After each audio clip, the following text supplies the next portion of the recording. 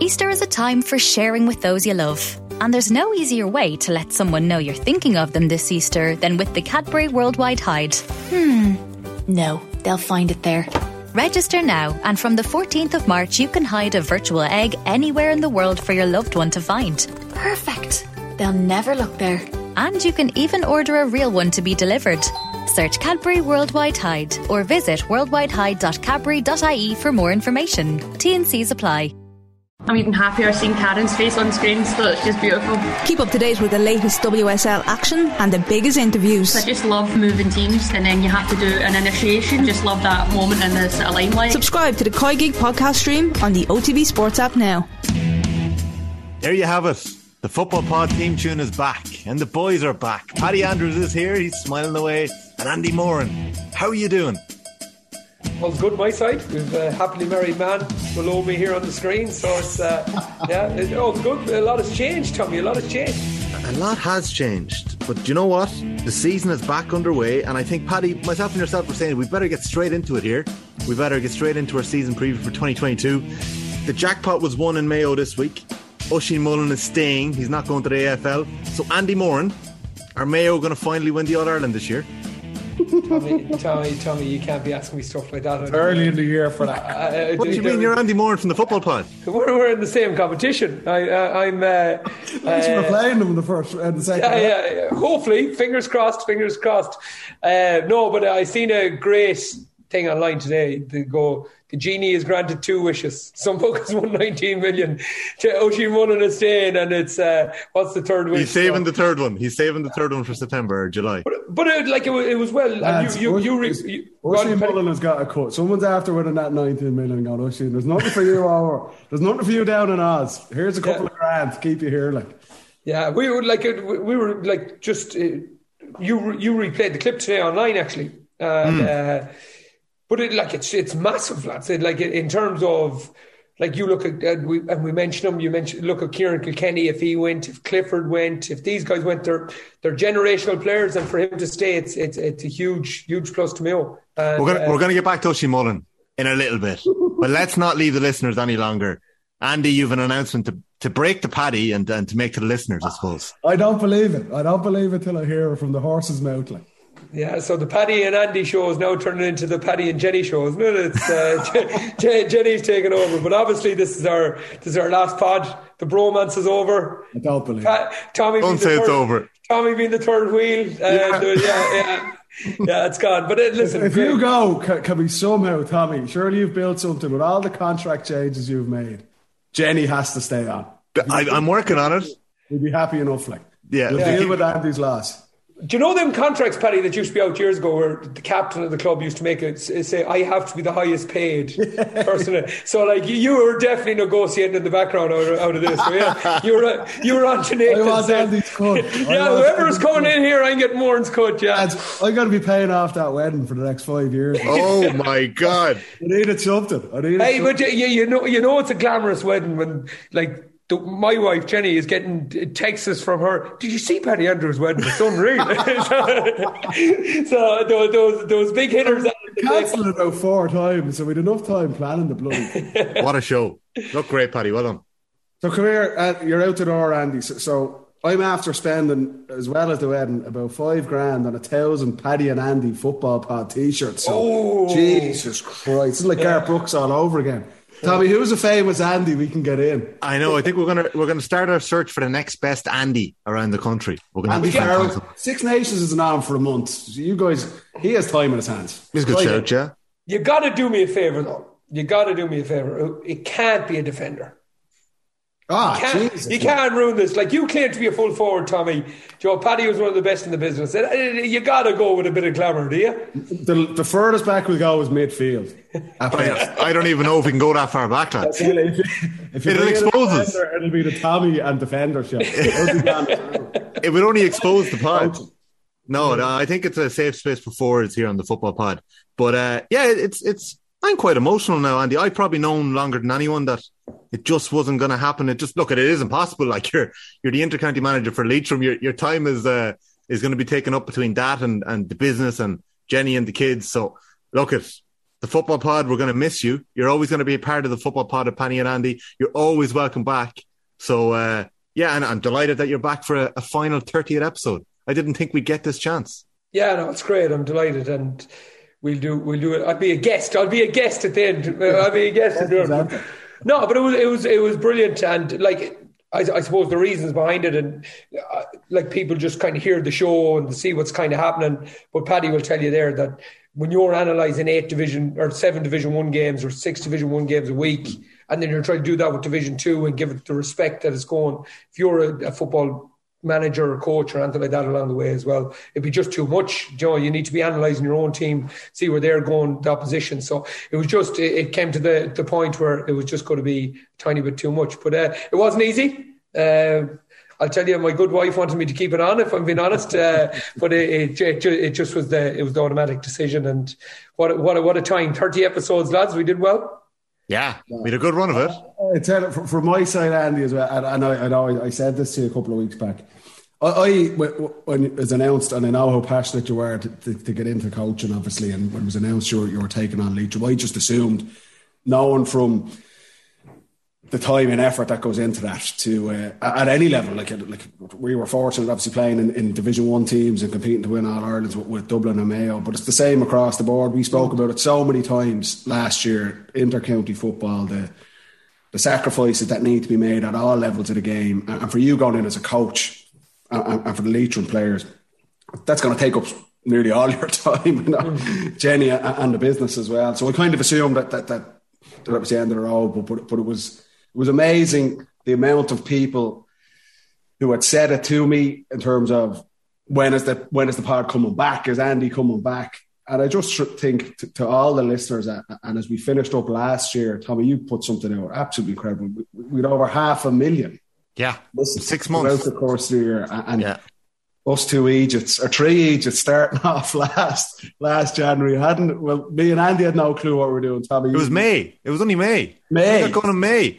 We hadn't even spoken as a trio in May. So for us to kick off, and we were dipping our toe in, and we weren't sure how it was going to go, and it was brilliant. We had such great crack, and managed to drag it out for the rest of the year, and what was a really unique season in the GAA as well. So we're good. I'm good at Andy, and we great crack. We'll miss you, obviously. Wish you all the best with Leitrim.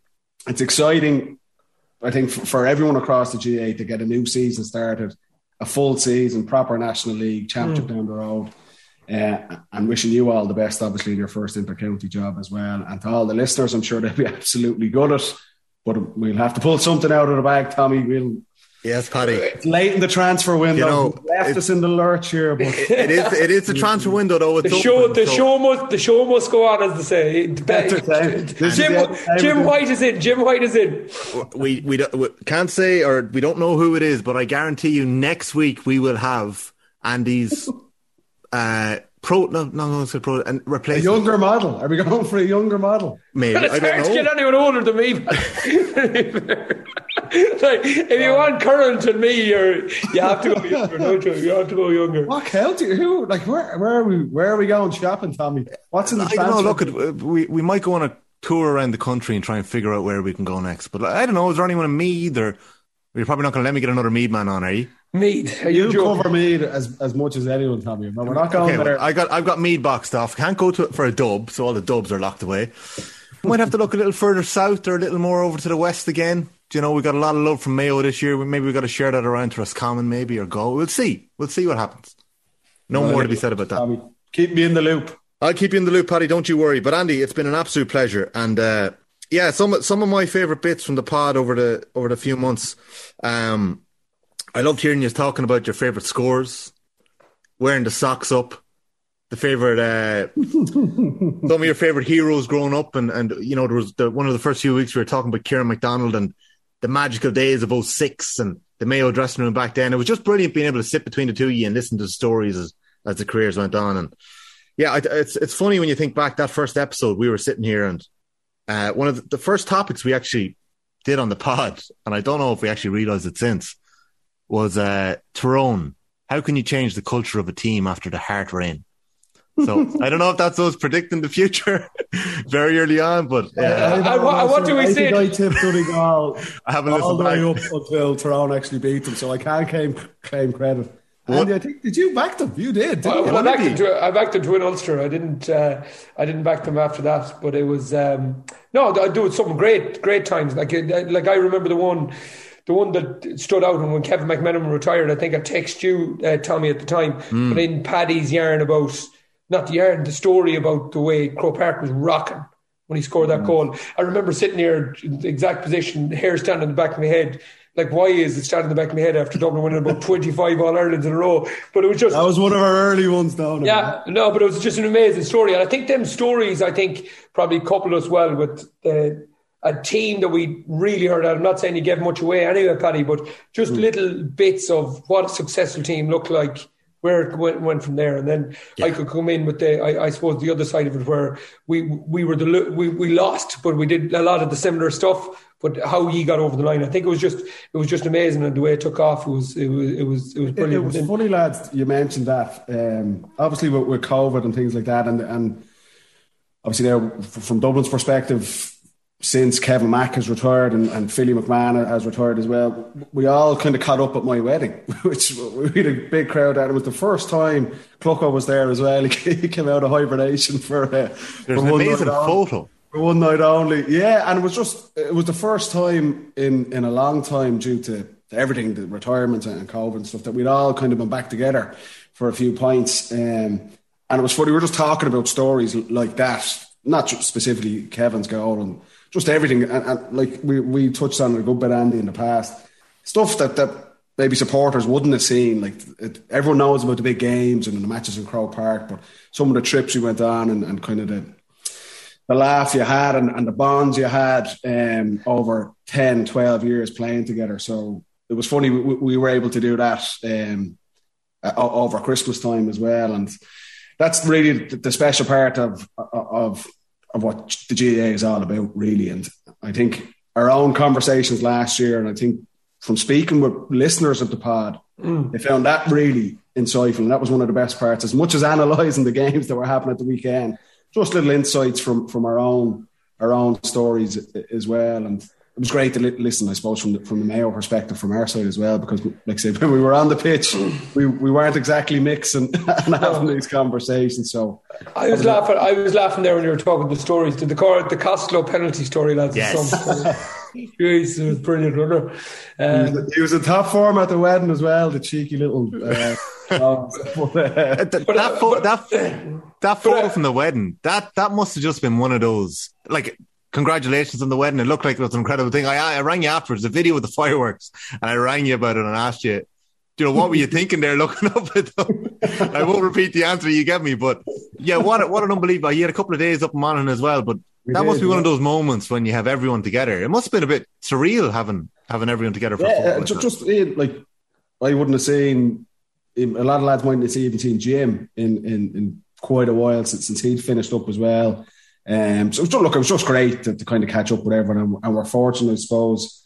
And Andy, you'll know, even for your book launch, a lot of your ex-teammates and stuff were there. That's the beauty that we have to look forward to, that hopefully over the next kind of 5, 10, 15 years, you'll be able to catch up with these guys at different things. And that's what, like I said, that's what it was all about, more so than, we were fortunate. We got a couple of medals.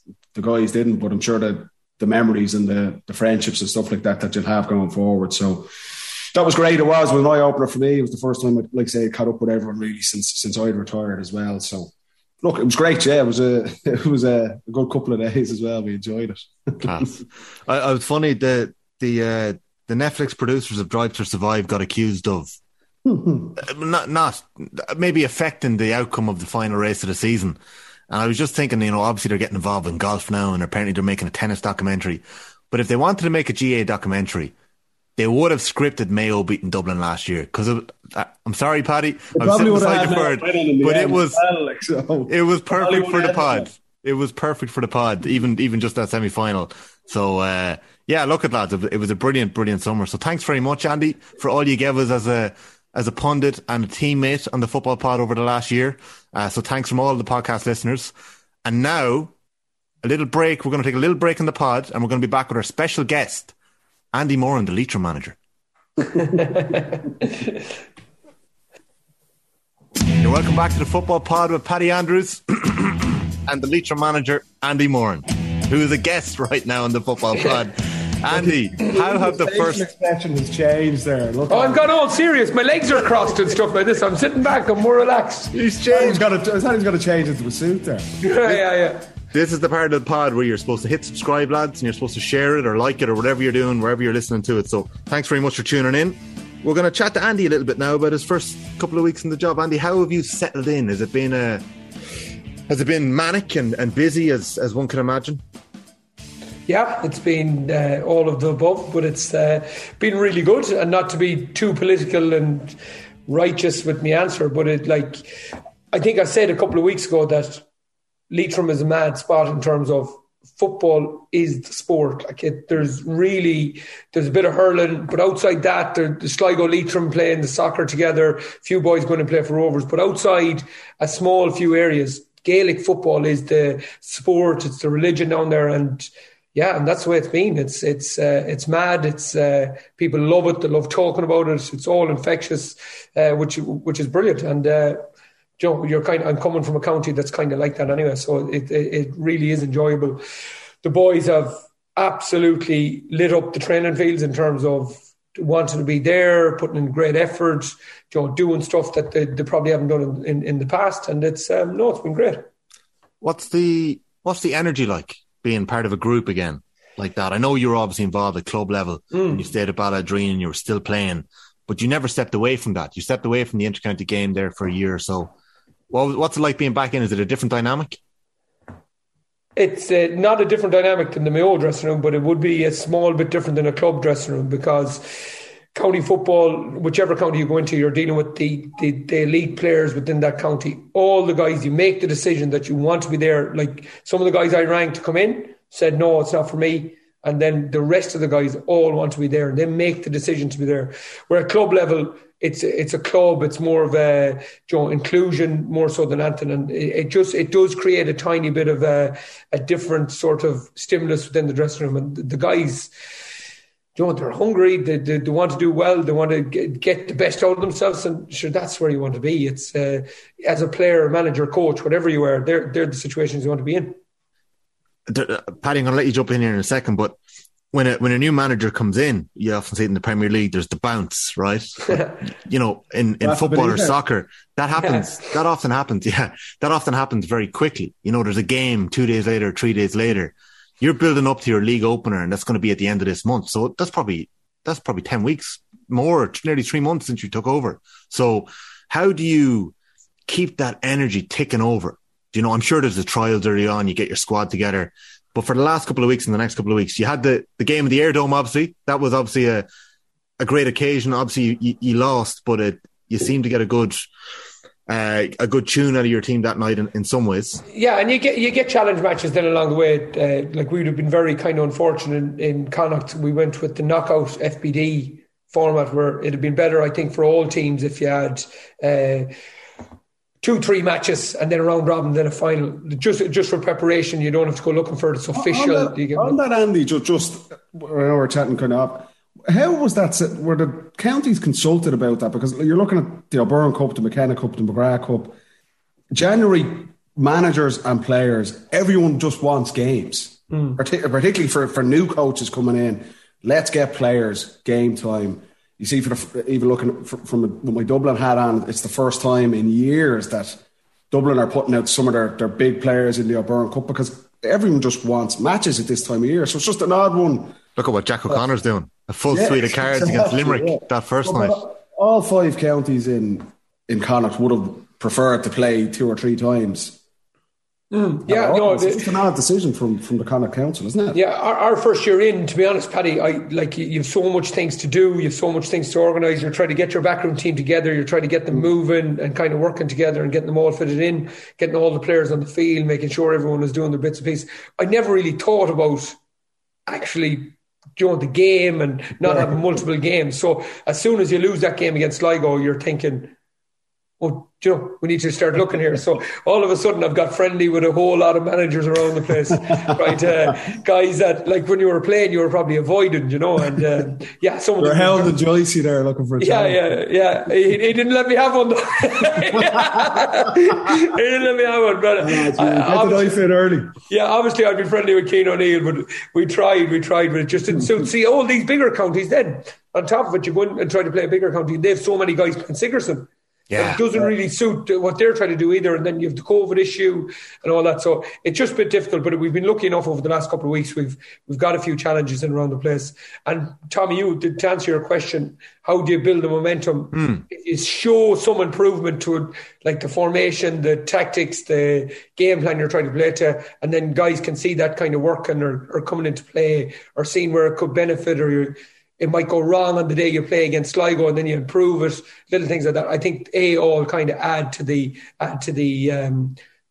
situation, and it helps build momentum towards your first game.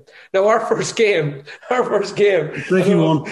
I don't know if Paddy's aware of this, but our first two games are the Munster champions in the second game from 18 months ago, and our first game is the Ulster champions from 18 months ago. I did see that. Yeah, so, no, listen, people go to me, oh, that's a horrible start, but I think it's probably a better start, because all the pressure is on them two guys in terms of playing us. We didn't win a game last year, and then you kind of just go in and you get them out of the way and it's done, you know, and hopefully pick up a result or two along the way. Yeah, best of luck in that. Cavan obviously took down the All-Ireland champions. Now, I wanted to ask Paddy this question. I'm not going to ask Andy it. What's it like after coming back from a couple of weeks in the sun, like one of the Dublin team holidays after winning the All-Ireland and being thrown into an O'Byrne Cup game? Or actually, you were never thrown in there, were you? The Tyrone lads were thrown into a McKenna Cup game. We did. In the early part of Jim's reign, we did play the O'Byrne Cup. I think we won in 13 and we played it in 14 and in 15 and 16. And then after, we played Longford in the 16 O'Byrne Cup semi-final. And we actually put out a decent team. We were back from Jamaica, I think. And Longford hammered us in Pearse Park. And we had like 7 or 8 of the team playing from the All-Ireland final the previous year. And I remember coming back on the bus after losing to Longford. And Jim wasn't happy. And he brought us up one by one. So James McCarthy, myself, Kieran Kilkenny, and himself and Declan Darcy, Jason Sherlock, they were showing us clips from the game. And we were absolutely catastrophic. My arse was hanging out in my shorts, little belly on me. And just showing us dropping balls and being beaten out the balls, kicking wides. For about 3 or 4 minutes, you're sitting beside me going, you're a sham. You're a disgrace. Like, what were you doing over Christmas? And we were in bloody Jamaica. We were sitting at the pool the week before drinking cocktails with the coaches. So that was the last, I think, of World Cup. We didn't play it again any year after. So Longford finished us for a couple of years. But it's funny to see now, Tyrone, obviously, first All-Ireland for all those guys. I think they were in the States, from Miami. Yeah, Florida, I think, looking at the instrument. And they came back and they were pretty well beaten, obviously. But by 5 or 6, I think, who started the All-Ireland final started, but Cavan would have been well up for that. Like Cavan. And you know, it's an interesting one, right? Cavan obviously had a bad season last year. We touched on the pod. They were the reigning Ulster champions and they did not get going. So we could see they've had a long, hard look at themselves, and that was a kind of a statement when they're going to be looking to get out of Division 4. And obviously that's the challenge for not just Leitrim, but for all the counties there, that the Cavan are probably not a Division 4 team, but that's the opportunity for a lot of those teams. And I'd say, Andy, for you guys getting them the first game, I think I agree with you. I think it's a great time to get a county like that. But for Tyrone, it's interesting. I do remember in later years, we didn't play our O'Byrne Cup, but we came back in our first National League games. We played Kildare one year, we played Cork another year in Croke Park, Donegal another time, and we were back in Ireland about 3 or 4 days. We did one training session on the Thursday night, we went out and we won all of those games. So that was actually, in a way, a big confidence booster for us. That I remember, particularly Kildare and Cork both years, they had been training quite a bit, and we literally came back off, a couple of months being on the piss. I managed to beat them in Croke Park in the opening league game, and it was kind of like, okay, we felt that would be a blow to those teams' confidence, knowing that we'd come back. And it was nearly like an early win for us in the season. We didn't speak about it much, but as a group, but the players in the dressing room were going, geez, we're literally back. Lads, we're still sunburned playing in Croke Park. Lads are peeling on the jerseys. Yeah. And we go out and we win our first game in Division 1. It's just, we touched on it so many times last year. Momentum, even for the bigger teams. That was like a boost. On the arm, yeah. We were the All-Ireland champions. So it was interesting to see Tyrone be so well beaten.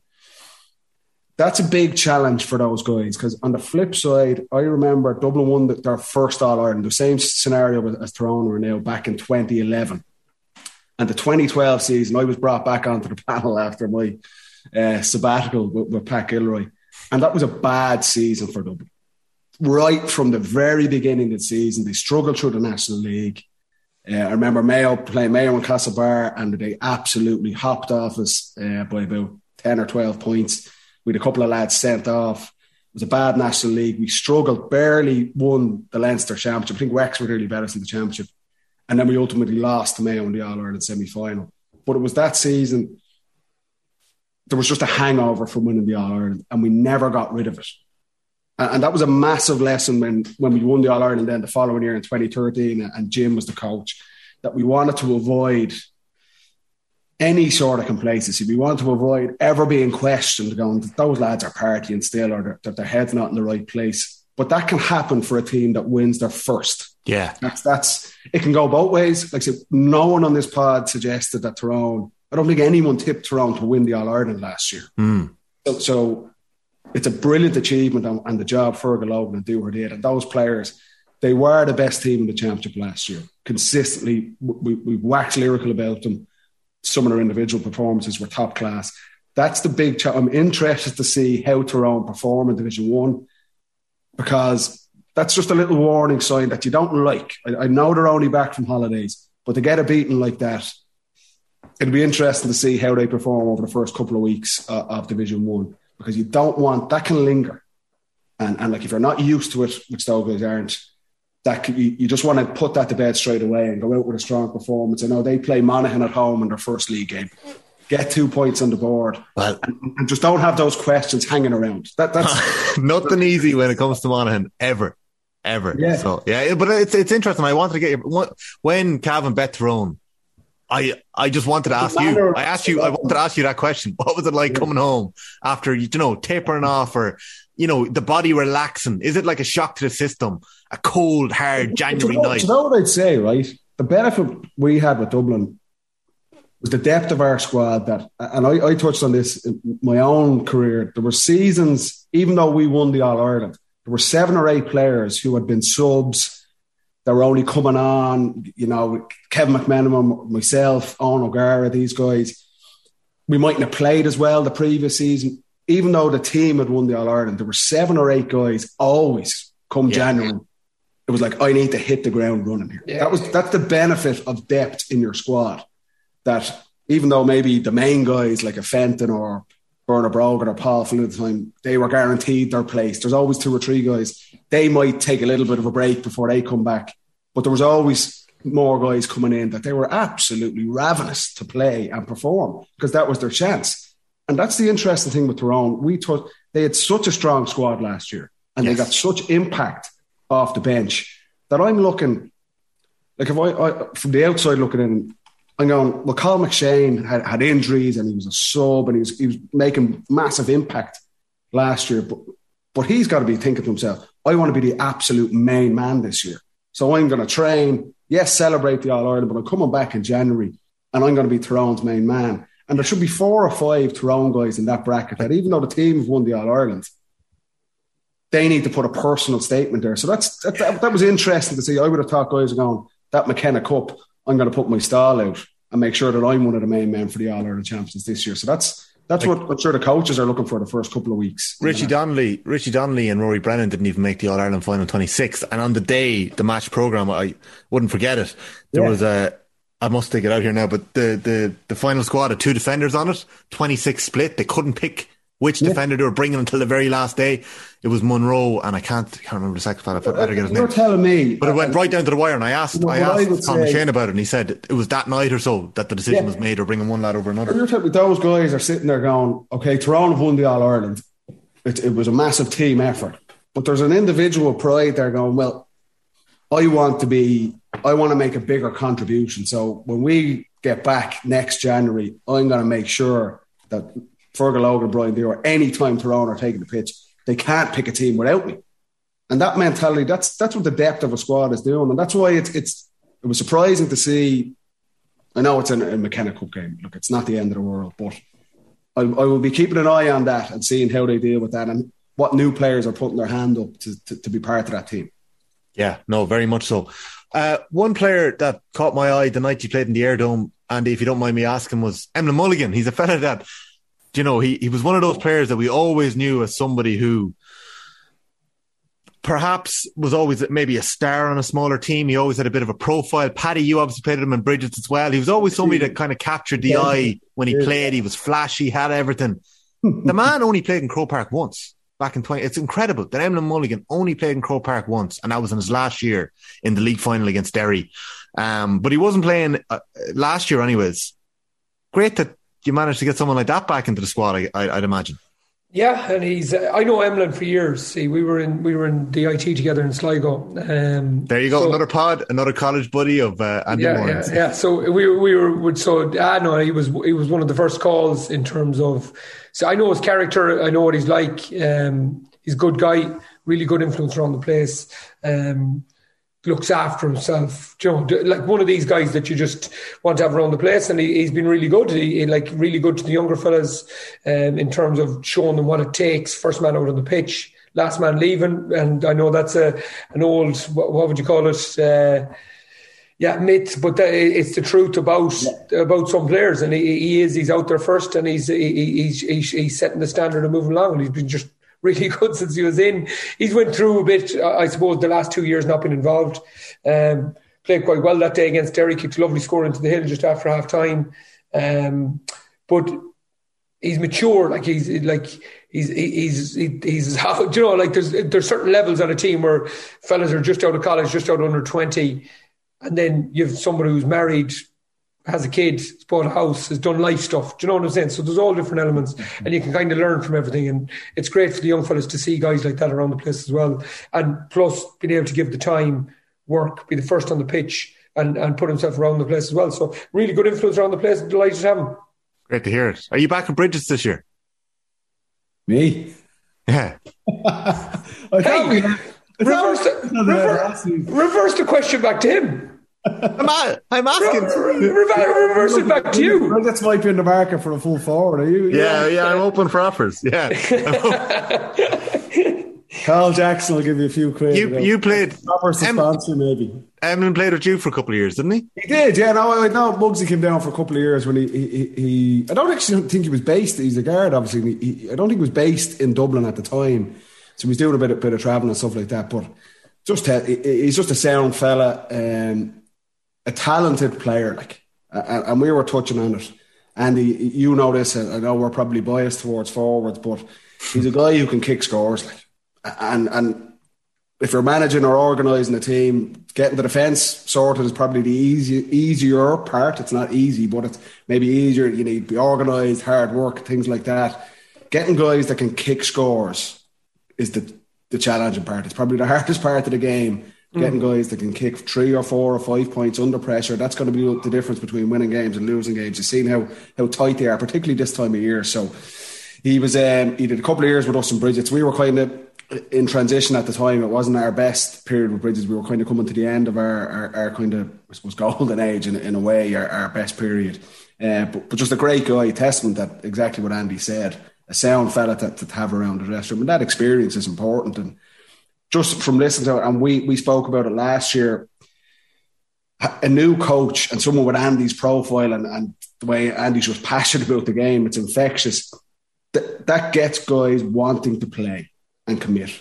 We said the drawback and the big elephant in the room with inter-county football is that it can become a chore for teams and for players, and players don't enjoy it and they want to move on. and a new coach coming in, and we've seen it, like the success stories. If you look at last year's National League, Enda McGinley goes into Antrim. Brilliant season, gets them promoted. Mickey Hart goes into Louth, fresh face, a big personality like Andy, that if you're a player in Louth, you're going, geez, Mickey Hart's coaches. They get promoted. What John Mahan does with Offaly, Rory Gallagher going into Derry. No pressure, Andy. I know, Andy, that's what you... The ideal scenario is that's what happens, that you get guys who want to play for the county, want to play for Leitrim. They've got an iconic coach coming in who's going to impart wisdom that they may not have had before. There's intrigue there. And the biggest thing, how many times did we say it? I'd say in nearly all 29 episodes about momentum, about maximising your potential. There are going to be teams over the next 10 weeks in the National League that get that momentum. We don't know who they are now. You can look and say, I think they'll do well. I think there's pressure on those guys. But you start winning a couple of games, and Andy, Leitrim go out and they beat Cavan in their first game. Like, you're telling me the county will go mental. Yeah. But that's what happens. That's the beauty of the National League, and that's what can happen, and that's what coaches... Keith Ricken's going to look for it in Cork. We said it in Kildare. I'm intrigued. Kildare in Division 1. And if you're a young lad in Kildare, and you've got those four guys, arguably your four most iconic players ever, are coaching that team, what are you going to be like? You know, I'm expecting Kildare to come out all guns blazing. If I was from Kildare and Anthony Rainbow, Glenn Ryan, Dermot Early, Johnny Doyle there, I couldn't. Yeah. You'd have to drag me off the pitch. And let's take the road from Kildare down to Kerry. You know, you'd imagine there could be a bounce there too. Yeah, Andy. But just on that, like what Paddy's saying there, and what's success? I think we had two really intriguing guys on the pod as guests in Colin Collins and Rory Gallagher. So Rory was talking about his time with Fermanagh, and he was saying, like, it was amazing. I've listened to that pod about 5 times because it was amazing what he deemed success in Fermanagh and what the outside public deemed it. You know, and obviously somebody seen something that Rory Gallagher was doing in Fermanagh and said, I want you in Derry, and they got him straight away, you know. But like, he was deeming success. We held on to here, we nearly got promoted, we got Quigley playing, you know, all that sort of stuff. There was little moments of success there. He never wavered. He never wavered from that either. Not once. You know, all the criticism of Fermanagh never wavered. He knew what success was for his team. Yeah, and then like you've Colin Collins, a way more understated character, but still that sheer kind of confidence in what is success for him. And getting to Division 2 was a major aim to be in the top 16 in the country. He mentioned the Milltown Massacre. He mentioned all this sort of stuff, which, you know, he's seen the bad times and he's seen what was bad about there, and he measured his success by not getting out of Division 4 straight away, by playing it, building, getting the fellas. All of a sudden, Gordon and Gary leave, Gordon Kelly and Gary Brennan leave, and all of a sudden he keeps them in Division 2. Like, it's, you know, so there's levels of success, and it's what the public deem it and what a manager deem it can be two very different things. Yeah, 100%. Paddy, I think we'll leave the grilling of Andy Moran, Leitrim manager, there. If you don't mind, Andy, that's all my questions on Leitrim.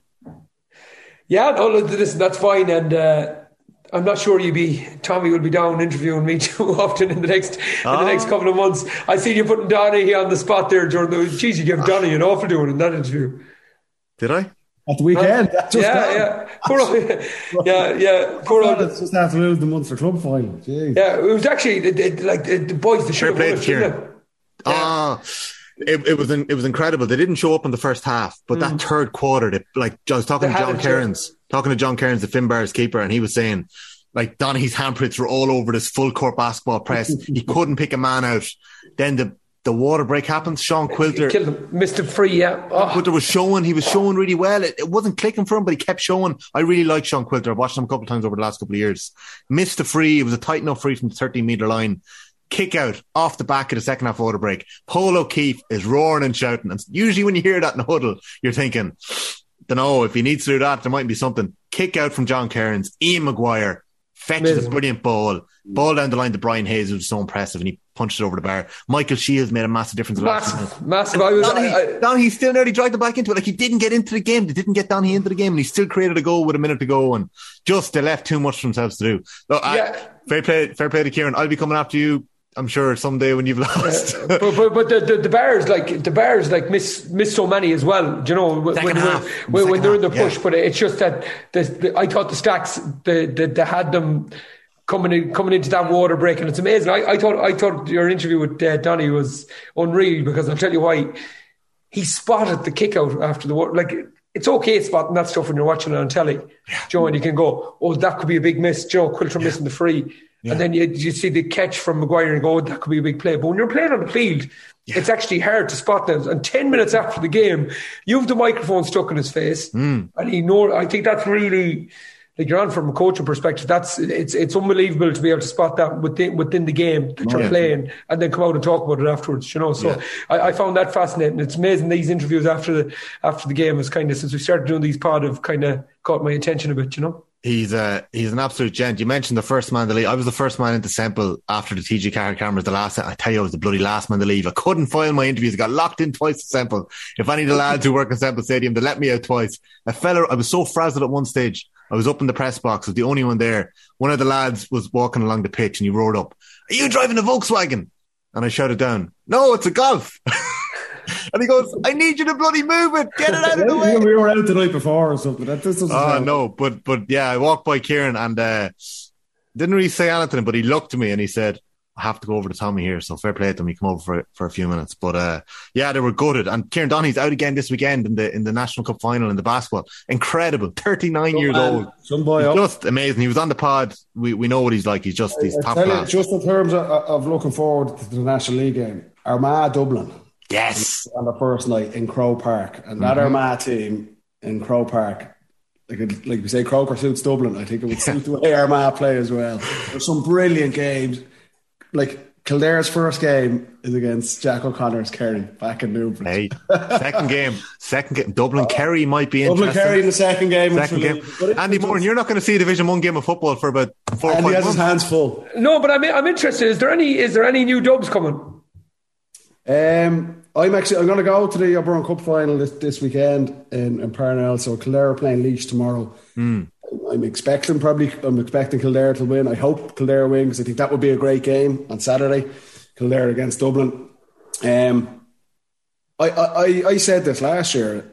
I think the defeat for Dublin at the time is obviously a disaster, but it's like a reset for everyone involved. Like, say, Philly and Kevin Mack have stepped away. Rory O'Carroll, these guys are not involved. The team had to, just a natural evolution. Even though as successful as Dublin had been, the team needed to refresh. Desi's come out. Stephen's obviously not going back. Jack McCaffrey, Paul Mannion, these guys. All of these things were nearly question marks hanging over Dublin. And for supporters, you're kind of hoping, geez, I hope the guys come back. Even me as an ex-player going, geez, I'd love to see those guys back in the mix, but it's just probably not going to happen. Now it's like a clean slate. I think it's a clean slate for Desi and the management team, and for all the players, just a reset. They've had a couple of months away. They're hurt. I feel like Dublin hadn't lost the championship match in 7 bloody years. You know, so it's a unique feeling for all of them. And you're seeing the team sheets in the Oberon Cup games, and you're seeing 4 or 5 of the main guys playing. You're seeing them playing well. There's clearly hunger there, whereas, Tommy, we kind of laugh about it. Normally in January, we're in the bloody Caribbean, drinking cocktails. So it's a different scenario for them. I'm intrigued to see how they adapt in the first couple of leagues. Like you say, they've got Armagh who are going to come. You know what Armagh are going to bring. They're going to run from absolutely everywhere, all over the pitch. Do they have the athleticism at this stage of the season to deal with that? Then in their second game, they're going to Kerry. They're going down to Tralee. Jacko, Kerry were obviously disappointed. Every bit as disappointed as Dublin were at how their season finished out last year as well. Jacko's come in, new coach. What new players are there? There's no doubt about it. There's going to be 3, 4, 5 new names on the Dublin team sheet that haven't been there before. Yeah. Just purely out of just by retirements and guys moving on. So it's up to guys to put their hand up. They're going to get the opportunity, and what an opportunity to get. Give us one that excites you. I like there's talk about Lee Gannon, a defender. I think Dublin are probably a little bit short in defence. There's definitely a spot there. Philly McMahon obviously had come on. He was kind of a stalwart of that defence. Johnny Cooper's not there at the minute. There's opportunities for these younger guys. and someone like Lee Gannon, who's played the games to date. Is he fast? Like, is he speed? Yeah, you have to have gas. Yeah. You have to have gas. But I know he can kick a point. Can kick a point. Dublin, no matter where you play on the pitch, even if you're in the full back line, Philly nearly trademarked this, you've got to be able to play ball as well. That is an important thing. The way Dublin want to play, move the ball quickly. I think there's definitely going to be a sense. Dublin probably fell into the trap of playing really passively. That second half against Mayo, they would have analysed that game. That third quarter. Slow on the ball.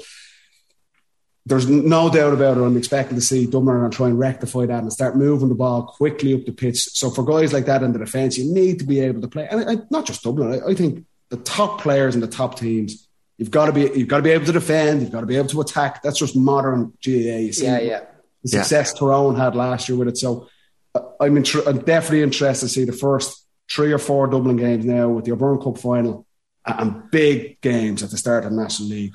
And if you're a young guy that gets an opportunity in those games, which you will, there'll be 3 or 4 of them, and you do well, you go down and you're marking David Clifford perhaps in Tralee, and you do well. What's doing well on David Clifford? Maybe keep him to 5 play. Or McNamee did well in them last year and he kicked 8 points. All of a sudden, that puts you right in the mix to be a starter in the championship. That's the opportunity. And Dublin haven't really been in that space for 5-6 years because the depth of the squad, you kind of knew what guys were going to be playing come summer. So that's an interesting thing for Dublin. That young Mannion lad isn't bad. He's had a great club. He's had a great club run, hasn't he? But it was funny, and even lads kind of heckling him at the wedding and things like that. Were they? Yeah. Is he coming back and stuff? But he's done brilliant with Crokes, and I think it came out, didn't he? He was obviously injured. He missed the. Yeah, Robbie Brennan came out and said he didn't miss the final. And Paul came out and said he wasn't going to play again, but he was focused on the club. But he's obviously had surgery, so we don't know if he's going to be back in time for the semi-final. I don't know. Like his priority now at the minute, and always when it came to the club stuff at this time of year, was focus on that and trying to be successful with them. So I know for Crokes, they'll need him. I think if Crokes are going to win the All Ireland, any club team, he standout play. You could see it in the games. Pierce is cut above the rest. Crokes going to be a good game. Dubs would love to have him, but look, I think we kind of poured water on that last week, so it's unreal. Andy, you're spoiling my bloody topics for next week. We're going to have nothing to talk about when you're gone. I'm missing it already. I'm in it. We need to find someone first. Andy, send us on your short list. Give us exactly. For one very last time, can I shoot a couple of questions from the Football Pod listeners to you? Rapid fire. Okay. Did you win the lotto? No. Okay. My syndicate didn't. No. Devastation. He wouldn't be on this bloody podcast with us to be 19 million. No, Andy Moran keeps his word. He'd have been here if he won his 19 million and 60 grand. I'd have been rubbing in your face, Andrew. You're the gold blazer there. Paul Jones, any truth in who's this? Paddy Andrews talking out for Leitrim this season? You got a call, no? You have connections in Roscommon, Paddy, do you? Yeah, the Wrights family are Rossies now. So I always used to keep an eye out for the Rossies now, but I swear to God, you're laughing, Andy. I'd never looked at Leitrim's fixtures before. And when the fixtures were announced, I went straight online. I didn't even look at the Dubs games. I was like, who are Leitrim? Who's Andy playing in the first couple of games? So I don't know if I'll tog out, but I'll definitely be supporting the lads. How happy is Andy about Oisin Mullin staying? Okay, right. This is two-phased, and I think every true kind of Mayo fan is the same. We're absolutely delighted that the kid is staying. Like he's a brilliant player. Like if Lee is going to move on in the next couple of years and Oisin was gone, it'd be a huge loss. But there is part of you too that would have absolutely loved to have seen him at least go for a year or 2 years and kind of seen what he could do and where he could be exposed, just out of interest for the kid himself. And everybody knows, and I said this before, people say, oh, people are a lovely fella and this guy, but he actually is a real genuine guy.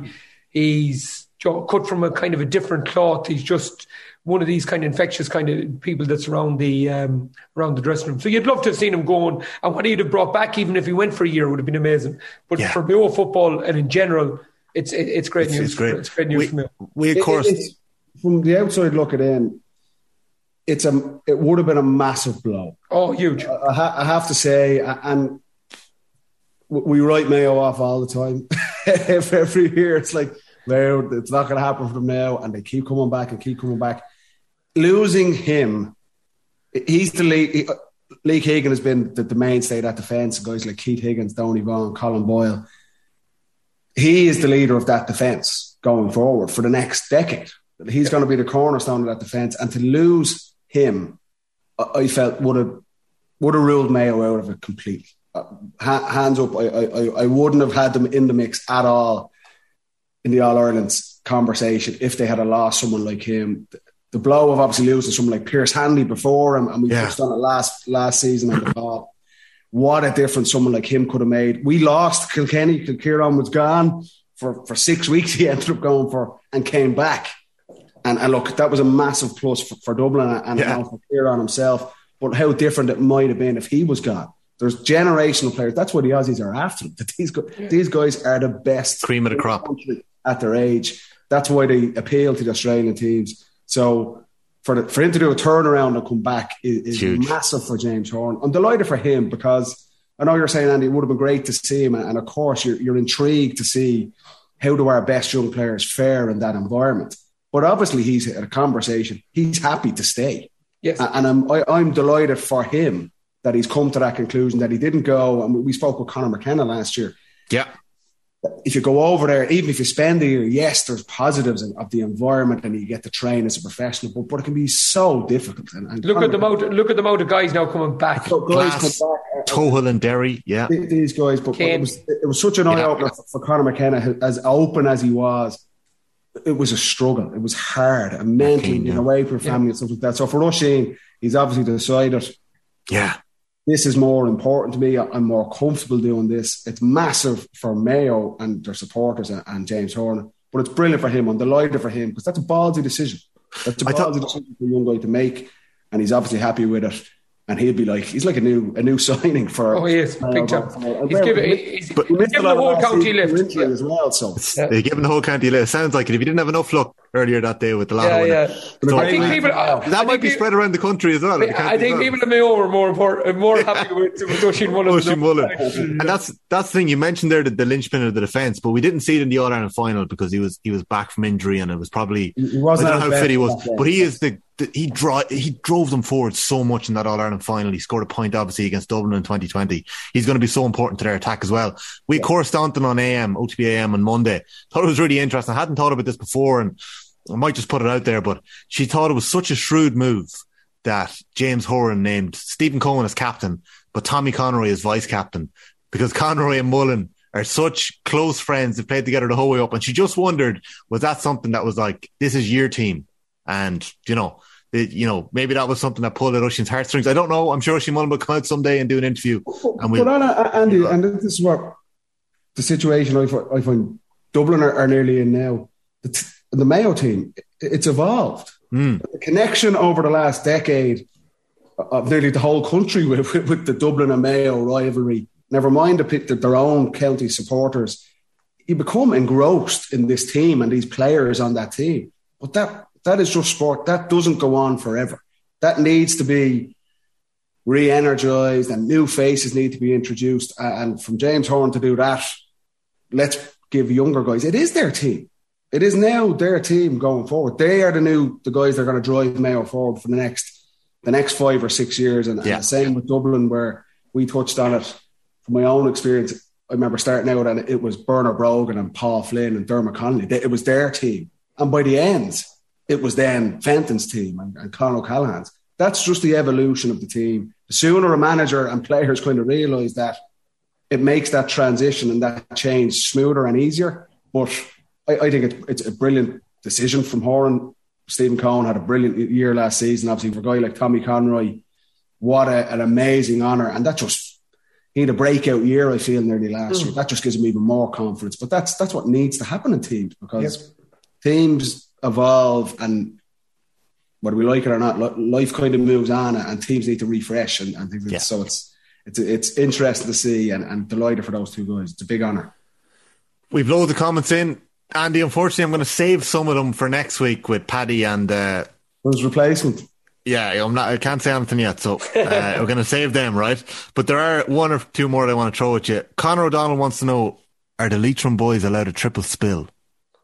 That's a club mate of mine, good Conor. Are we allowed to talk about these? Yeah, no, they were allowed out for a few pints, Joe, at the club. It was like, you're allowed out for one spill, not the double spill, you know. So is that the Mickey Conroy story? Yeah, so Conor's on about the triple spill now at this stage. So okay, that's a different one altogether. Yeah. No, the answer to that is no, they're not. Just to clarify. Yeah.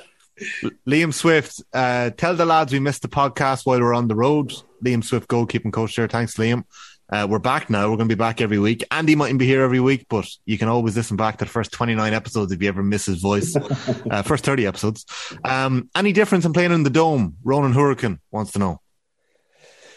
Lads, unbelievable facility. It's ridiculous. It's in fairness, Connacht Council, it's an amazing facility. Very, very difficult if you're an older player to try to play on that surface and the speed the ball is moving on. Look at some of the score lines. I watched the Roscommon Galway game. There was a real speed to that game. Yeah, people asked me, like, they said, would you like to play it? And I said, I'd like to play it when I was 22, not when I was 33. You know, that sort of way. It depends where you're coming from. But we went to, the night we played Sligo, there was a storm in Ballyhonus, and it was in Bacon, where the pitches are. And to be able to go inside, have a good quality match, huge pace, huge high-speed meters on the GPS, like, even for a fitness set, it was I tell you what, Andy, on the flip side, I'll just take it from a player's perspective, and you know, I've said many times, being over in McHale Park in February, it's heavy going. Is it nearly though the guys who play? So say Galway and Roscommon have played 3 games in that each. It's nearly a different sport. They're going to play their first National League games the last weekend in January. I'm looking Galway are playing Meath, probably in where? Would they play in Salt Hill? There'll be a gale force. Salt Hill, yeah. Pitch will be heavy. The Rossies are playing Cork over in the Hyde.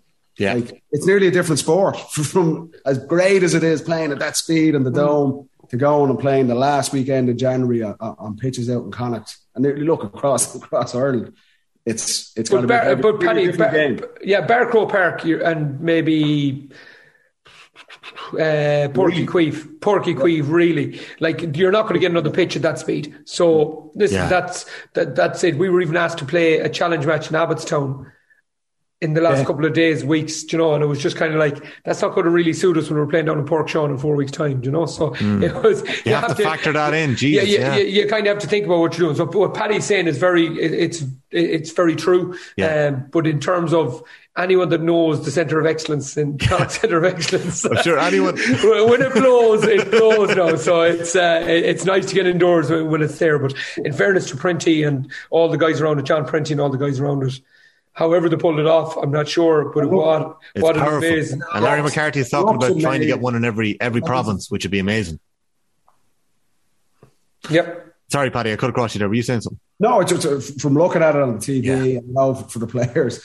It's an amazing facility. It's class. Yeah. So hopefully counties or provincial councils are fortunate that we can kind of get a few of them around the country, because look, you're preaching to the choir here. I absolutely despised training and playing games in January, February, you know, horrible conditions for this is the forwards coming out again. We I would have played all my games at the Dome if we could. Evan Cullen has a question that I'm going to save for next week. I've screenshotted it. It's about whether international GA could get a bit more coverage. But he did say, tell the lads that listening to the pod has made being away from home that bit easier. So fair play for getting in touch, Evan. And he's playing GA in Marbella. Yeah, but Evan is asking about international GA. If the podcast wants to go international, I'm back in. I'm back in. We might have a pod in Marbella. I'm back in. He needs to do draft up a short-term contracts for him there. Newcastle United. We'll keep it open. There's a last one here, and I think this might suit it to leave it at this. Give him one bit of advice. Cian Hastings here. Any tips on how to improve as a 13-year-old player? Andy, I'll go to you on that one. I think what people try to do is, from a 13-year-old, is try to make it too complicated in terms of try to improve everything at short period. What can you improve in a short period of time? I remember when I was a kid, I actually got knocked off my bike, right? And it hurt my right leg. So I couldn't use my right leg for ages. So I just was doing keepy uppies with my left foot. Little things like you can always kind of thinking about the game, your mindset in terms of, the boys aren't passing you the ball. You're playing under 15s maybe. The boys aren't passing the ball. How can you get on the ball? Where can you move? Where can you go? And then away from it, me and Paddy said it 1,000 times, unstructured football. Like when you're not at training, just kicking, playing, having fun. Like we were lucky enough to grow up probably in a generation, myself and Paddy, where you were out on the street playing football, soccer with your mates and buddies and stuff like that. That's not so much now, but you can still create that as a 13-year-old. You can still put the jumpers down, you can still play, but that's the way to do it. I would say, to echo what Andy said there as well, the biggest thing you can do at that age, you don't need to worry about strength and conditioning and all that type of stuff. When you see people starting weights and stuff and in secondary schools and things like that, the technical stuff is the most important thing. And I gave 2 examples on the pod last year. I remember when I was that age, Dave Billings, great Dublin GAA legend, coming up to me, 13, 14, 15 years. Anytime we were playing Vincent's, used to always play Vincent's. We're in Division 1 and we're always back and forth, whether it's in Russell Park or Port Vincent. And he'd come up and go, "What are you doing on your left foot? How are you getting on today?" In nearly a jovial way, but it was absolutely in no uncertain terms. If you want to get to where you're going, you have potential, but you got to work on both sides. So you should try not to have a weak side, and that's an easy thing to do. And another one, Rory Gallagher guest the pod, when he, again, very fortunate for me, looking back at my career, that he was a coach in my club, St. Bridget's, at a really important development stage for me. I was 15 or 16 years of age, and he used to just bring me for kicking frees. And I was never a free taker, but he's like, I'm telling, if you improve your accuracy, you'll take frees for our team. You might not do it at Dublin minor under 21 level or senior level end, but if you are a free taker, a top class free taker, that gets you in teams. You know what I mean? It's a massive string in your bow. And ultimately, I never became a free taker, but it helped improve my accuracy. Just kicking balls with him for hours and hours on end. And at the time, you're not even thinking of it. You don't realise it, but there was 2 coaches who just told me the technical things were the things to focus on. You enjoy doing it. I love doing it, and it made me a better player. It was a massive part of my career and get me to where I got to. So for young players, I think that's a massive thing to focus on, and it's something they'll enjoy doing. It was Keane that asked the question, wasn't it? Keane Hastings, yeah. Rory Gallagher never brought you for penalties by the looks of it, Paddy, after your story about your penalties.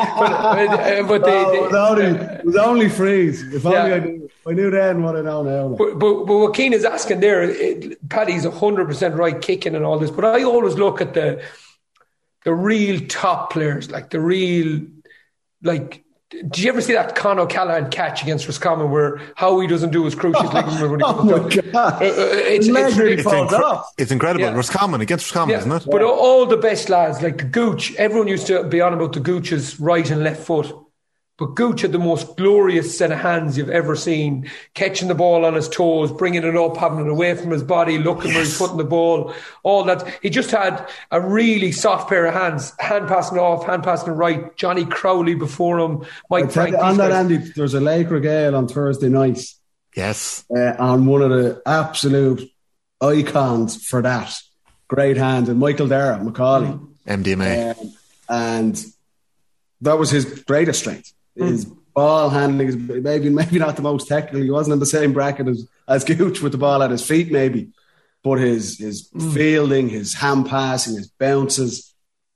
You think you'd have him, you tackle him, and all of a sudden his arms are out of nowhere and he's hand passing the ball to someone else, and they're in on goal. Things like that as well. So I'm looking forward to seeing that on Thursday. A great guy. It should be a great story. Brilliant. But when Keane is looking at it, the likes of Michael Dara, the likes of Gooch, what do they do? Can you hand pass it off your left? I remember Lee McHale saying it to me, like, Joe, just hand pass it off your left, right. So when you're getting the ball in the full forward line, you're flicking it off both sides. It's huge. You still see players at senior level doing the wrong hand pass, going the wrong side. Like, Joe, little things like that. What are you doing? Are you at the gable of your house? Okay, so you don't have your mates to play with. You at the gable of your house throwing the ball up. You always see the hurling players flicking the ball, going out to the ball alley, flicking the ball to themselves. The reason they're doing that is hand-eye coordination, catching, kicking. And then another thing is just playing multiple sports. How do you get better at football? Play multiple sports. You're the best player at Gaelic football. You might be one of the worst players playing soccer. You have to deal with different scenarios there when you're playing. You're the kingpin playing soccer. You have to go in as a bit part player playing soccer. Mentally, that's way different as well. So where do you fit in around playing basketball, soccer, golf, handball, all these things? So just little things like that. And I think some of them Laker Gaels are just, wow, they're amazing. It's incredible. Yeah. They're amazing. Like, and it's the depth. Yeah. Like I told a story. Michael Darragh Macaulay's story is one of the. I think like I'm really looking forward to it. To be honest, even though we'll get mentioned quite a bit for getting flaked, but I'll never forget the first time I ever seen him playing was Hollymount opening a pitch in Stephen Cohen's Hollymount Carramore, the Hollymount pitch in Hollymount, and the bowl, I don't know what to call it. I don't know what to call it, but he came down and. We were kind of half looking at this fella thinking, what is this guy? He was doing basketball moves, he was screening, he was spinning, it was all over the place, do you know?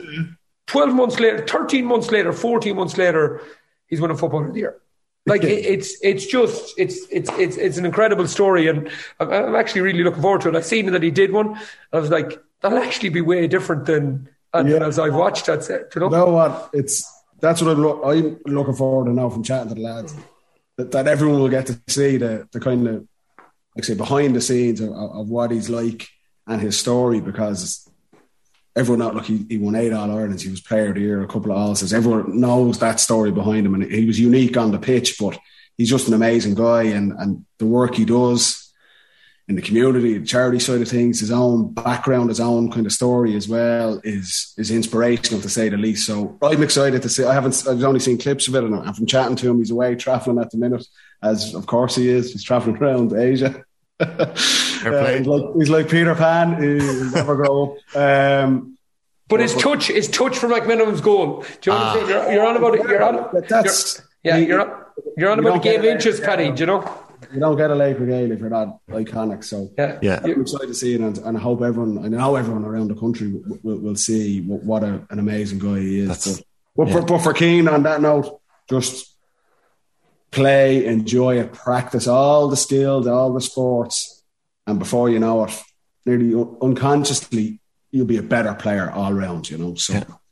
There you go. Cian Hastings, how do you improve as a 13-year-old footballer? You got it from the best, Andy Moran and Paddy Andrews. And I'd say that'll apply to, I was taking notes there, I'd say that'll apply to anyone who's trying to get better at football over the next little while.